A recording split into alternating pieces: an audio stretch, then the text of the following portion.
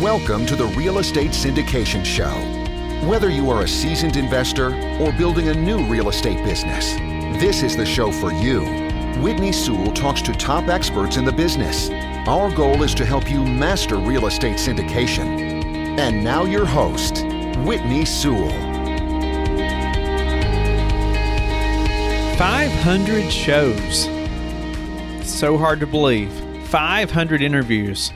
I hope that we have provided a ton of value to you as our listener over the last year and a half.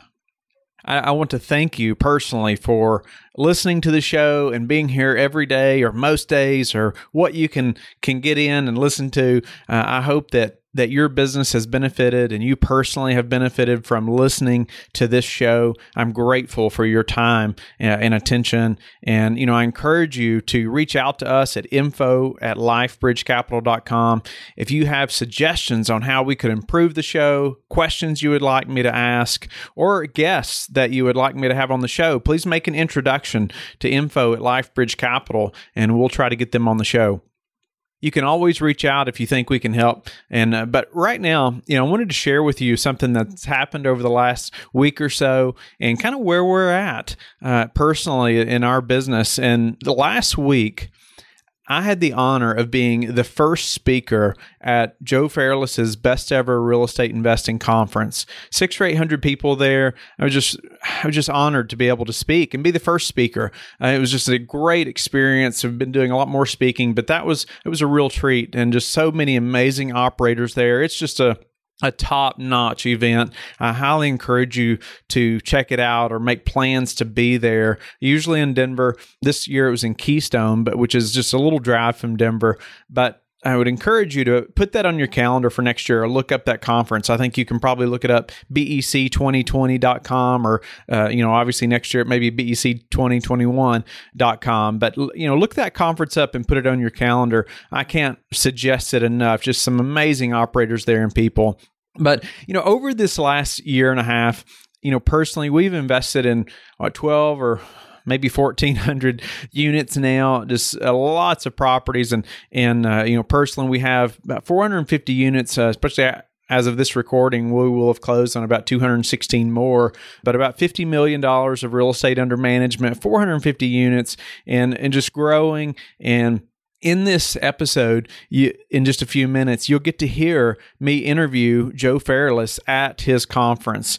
And, this man has $900 million of real estate under management. It's just been incredible to watch his growth and learn from him and scale the way he's scaled. And he and I have become friends, and I just grateful for that partnership and just friendship. But you're going to get to hear just what's up next for him. After being almost to $1 billion in real estate, what's next? What's next? And so he talks through that a little bit. You also get to hear my business partner, Sam Rust, as he co-hosts this show. We were all at the conference together, and it was just a fun time. You'll get to hear us joke a little bit. I actually said $900,000 in real estate instead of $900 million. So quite a big difference there, but just a good time. I encourage you again to look up that conference, and I just want to say thank you again for listening to this show. I encourage you to reach out at info@lifebridgecapital.com if you have suggestions or questions you'd like me to ask or specific people you'd like for me to have on the show. I would love to know those things. And I just encourage you to reach out in the group as well, the Real Estate Syndication Show on Facebook, and get involved. Most of the guests are also in that group, and so you could reach out to them directly, tag them or reach out and ask questions to them as well. And just look forward to seeing your success. I hope this podcast has helped you personally and in your business. And I look forward to hearing from you.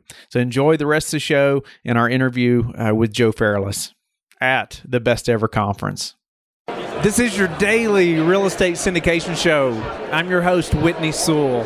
Today, I have the pleasure of being live at the Best Ever Conference 2020. I have my co-host and business partner, Sam Rust. Hello, Sam. Hey, Whitney. Happy to be here. Honored for you to be here as well, Sam. And I have the pleasure of interviewing Joe Fairless, the man himself, on the show today. Hey, Joe. Looking forward to it, Whitney. Yeah, honored to get to know you better, Joe, And over the Sam. over the last couple of years. And, just through your accomplishments, Joe, and a little about Joe, I'm sure whoever's listening to this has heard of Joe, I hope. But we're at the Best Ever Conference at his event. He's recorded over 2,000 interviews on his Best Ever Real Estate Investing Advice Ever show, which I highly encourage you to listen to. And, he has over $900,000 of real estate under management right now. So just an extreme success case, Joe. I'm just honored to know you. But, Sam and I were talking, and we would like to kind of dive into what's next for you, Joe. What's down the road for you and for Ashcroft? Well, and just point of clarification, you said 900,000, 900 million. Wow, 900 million, big difference. I Three extra apologize. zeros. Just one zero. Wow, just 1 0. Yeah, I mean, zeros are zeros, so it shouldn't mean much. But what's next for me? I mean, I actually got that question earlier from someone, and we're just going to keep focused on executing the business plan of our current properties and identify new opportunities when it makes sense and buy them. I mean, I think as entrepreneurs, so I'm the co-founder of Ashcroft Capital, and Frank, my business partner, and I founded the company. And I think, so we are clearly entrepreneurs, and I think as entrepreneurs, there tends to be an entrepreneurial tendency to want to go to do something, conquer it, and move on to the next thing. We don't have that mindset. We have the mindset of we've built something and it works and we've got a track record and we're going to just keep doing that. We're just going to do it over and over and over again because, why recreate something or why go into other areas? Like, for example, I would never do ground-up development. Never want to touch ground-up development.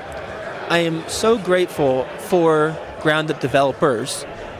We wouldn't be in this beautiful facility that we're in right now if there weren't people who put their money on the line for ground-up development. But I don't want any part of it. I passively invest in deals, and I won't passively invest in a ground-up development either because I just don't think the risk and returns are adequate for me. So, what's next is kind of boring, I know, but we're just going to keep buying apartment communities and, looking to grow organically through our current investors and also any, new investors that come our way. Wow. Yeah, 900 million. Apologize again. Just details. 1 0 again. So, Sam, you have anything you want to add? I'm just curious, Joe, that's a deliberate choice that you and Frank are making to stay in your lane and shiny object-itis, it's all around us, right? Yeah. And even here at the conference, there's just a panel discussion on alternative asset classes. You spoke a little bit as to why. Is that easy for you to make that decision and stay in your lane? Are you tempted at all to dabble and maybe get into other asset classes entirely? Or are you so one-track focused and you can keep your mindset that way? As human beings, we have to evolve. We have to feel like that we're mentally challenged. And if I were not mentally challenged in doing what I'm doing and I didn't feel like I was growing, then I would be tempted to go do some other stuff. But the reality is that we have 900 million plus worth of apartment communities. We have over 2,000 accredited investors that invest with us. There's challenges that come with that. There's a lot of challenges. 3-4 months ago, we discovered that a property management person that we had hired was artificially inflating the rent roll in order to achieve her bonus. And we discovered it a month after it happened and obviously fired her and resolved it so that we're mitigating the risk of it happening again. But stuff like that comes up all the time. We buy apartment communities and we have a little over 7,000 units. Well, with those 7,000 units, there's 7,000 families. And you could have one person living there or multiple people living there. And there's always going to be stuff that comes up. Now, we're not in the weeds as much or on the ground as much because we can't be. There's no way we'd be able to from an on-the-ground standpoint. But we have team members and we're scaling the business. And that's what's really interesting about keeping sharp and having a business that does mentally challenge you, because it goes from, are we going to make money at this? Are we going to be good at it? To how do we scale this to try to get on really talented team members who can teach us stuff about the business. And an example of that is we recently hired a director of construction management, and he is based in Dallas, has 25 years experience. doing construction management, and he is negotiating contracts with vendors. Recently, he negotiated a stainless steel package for all of our properties moving forward, where it was $1,600 for the stainless steel appliances, whereas before it was $1,800. $200 difference may or may not seem significant, but holy cow, you have 200 times 7,000, that's significant. And so the challenge is finding the right people to help us continue to perform, but even perform better, and then also continue to scale as we grow. And that's what's really exciting. It is a lot of fun. And we're always going to have challenges in different stages of our business, but the higher quality challenges as you grow are even more fun and, quite frankly, less stressful than in the earlier days. Yeah, that makes a lot of sense. I mean, small business in general is about solving problems in the marketplace, bringing inefficiencies down. What is a specific problem that you're looking forward to tackling and solving in 2020? Well, one thing is, and this was not an issue previous years, but it is a challenge now, is the amount of new investor leads that we're getting and being able to work with those new investors so that they're getting an incredibly personalized experience, because we only partner with accredited investors. And so I've started to implement 2 solutions for that, because last month, we're speaking February, last month was January. Last month we received 8.19 new accredited investor leads per day. So I think it's around 240 in total for the month. And these are leads of accredited investors who say they're wanting to invest with us. So before, I was the one talking to them, but it's just not scalable. I can't do that. That's a full-time job by itself. And we hired a full-time person for that. And so that's one solution that we put into place, is hired an investor relations consultant. His name's Evan, and just incredible person and super smart, and smarter than me on certain aspects of the business because he has more traditional institutional background and I do not. So that's one. And then 2 is we have hired a data scientist to help make sense of our database and the investors that we have in the database, so that we really get to know them more so than if I had a database of, say, 100 investors. I know my database of 2,000 plus who have invested with us better now with the data scientists helping make sense of everything than if I only had 100.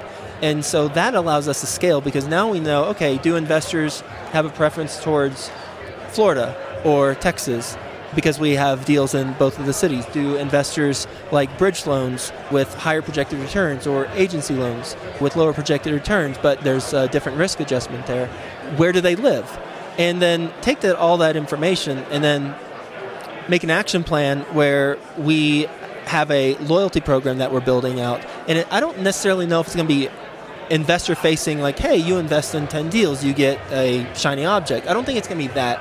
It's going to be more behind the scenes, where we're making sure that we're tracking who's investing in the deals, who's investing certain amounts, where do they live, and then we're going to strategically make sure that we're continuing to build those relationships. And as we grow as a company, we don't necessarily need to bring in more investors who haven't invested with us. We really just need to make sure we're taking care of the ones who have invested with us, because we've hit that scale point where as long as we grow organically and take care of those investors, then we're going to be in a good spot. How is most of that data collected? You're talking about like their preferences and things, or is that just by asking them, or how are you collecting that? So there's a spreadsheet, and in the spreadsheet, there's investors' first name, last name, mailing address, deals they've invested in, how much they've invested in total, and how much, according to them when they first signed up, they have potential to invest. And that last part is sometimes a little wonky, because we'll get someone who says, yeah, and it's just a drop-down menu. So they might say, I'm ready to $5 million to 20 million, and not so much. But for the most part, it's fairly accurate. And so we have a spreadsheet, and then the data scientist has access to that spreadsheet, and then he creates a 26-page PDF report with these beautiful charts and graphs, and it shows very succinctly which investors have invested in the most deals, which ones invest the most per deal. And as long as we have information about each of the deals, like, for example, the deal we're closing on now has a private loan or a bridge loan. Well, we know all the investors who invested in that, and now the data scientist on the back end starts aggregating. Okay, so all these investors, they're investing in bridge loans. All these are investing in agents loans. And these investors, they don't really care. That's not a determining factor. But interesting, that group of investors, some of them don't invest in Florida or don't invest in Texas. So we have a better sense of what type of deals we should be offering to our investors, and also have a better sense of which investors have invested the most, where they live. And what's interesting, one component of it is, and I didn't ask the data scientist to do this, and I chuckled when I saw it. He has a page in that 26-page PDF that says investor dinosaurs, and he has a fossilization score. And those individuals are people who invest with us but have not invested with us for a certain period of time. And then it also looks at how much potential they have to invest with us. So that gives us this idea, like, okay, so that person invested, say, $1 million with us. Are they waiting for a new deal or a deal that we haven't quite hit what those previous deals that they invested in are? So maybe they're looking for a deal in Dallas that's an agency loan, and we haven't quite had that. Well, then we can go back to them and talk to them about it, and then perhaps bring them back into the mix. Going back to what you said a minute ago, I think it's so impressive that you're at 8.1 leads per day. Yeah. I don't think there's many that can say that. What would be obviously the key to getting to 8.1 leads per day? And maybe we don't have time to go into all of it, but maybe give us just a couple of things. It's like, I know there's so many listening that are just dreaming of having 2 leads a week. Yeah. Well, it doesn't happen overnight, and it's doing what you're doing, daily podcasts. I mean, I do a daily podcast, been the longest running daily real estate investing podcast, over 2,000 days in a row now. So it's putting in the work. And so one is, and for anyone who's heard me talk, it's not going to be groundbreaking. The thought leadership platform, you must have it. That's number one. 2 is word of mouth referrals is the number one influencer of purchase intent. So when you are generating word of mouth referrals, then those leads are likely going to convert at a higher degree than other leads that come in. So really looking in-house, and even if you've done 1 or 2 deals, focusing on those investors who you've done 1 or 2 deals with, and they'll be your best ambassadors. We have one investor who's invested in 20 deals with us, 20. Wow. Another investor, second place in that category, is investor who's invested in 15 deals with us.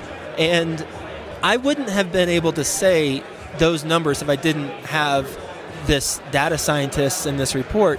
And what we do with that information is now we pay more attention to those people. So pay attention to your database. And the beautiful thing is, if you're starting out, if you have 1 or 2 deals under your belt, the beautiful thing is that, well, the number one challenge we have with this project is getting the data, because I just had this idea about 3-4 months ago. And so we have a bunch of potential investors who we did not capture their mailing address, so we don't have a lot of the core information that we need. Well, if you have a deal or 2 and you're starting to build your system, now make sure that you're capturing the mailing address during that initial process, so that then you can build your database the right way. So it's actually a benefit if you don't have a large one yet, because now you can build it the right way. Because right now we're having to retroactively go back, and it's I'm not doing it, but the team is, and it's a cumbersome and burdensome process. No. Well, that makes a ton of sense. Shifting gears a little bit on you, Joe, rumor has it that you've really picked up chess recently over the last year or Chess so. with Friends. My goal is to have a 1,400 rating on Chess with Friends, and I hit that point about 3 weeks ago. I am not there right now. I'm like 1360 something, and I hired a chess master or a chess instructor. I call him Master Vincent. He might not like that term. He's like, because he's very humble, but he's a stud at chess, if that's not an oxymoron. And he's got like over 2,000 rating with chess, so yeah. And what do you find fascinating about that, and how do you find that helping you in other areas of life? Well, I mean, if you don't pay attention to the consequence of the move you're about to make and don't look at all the different scenarios, then you're going to lose, number one. Number 2 is there's openings that are tried and true, and there's some form of memorization on the openings. So you got to know the foundation of how to approach a situation. You got to have the fundamentals.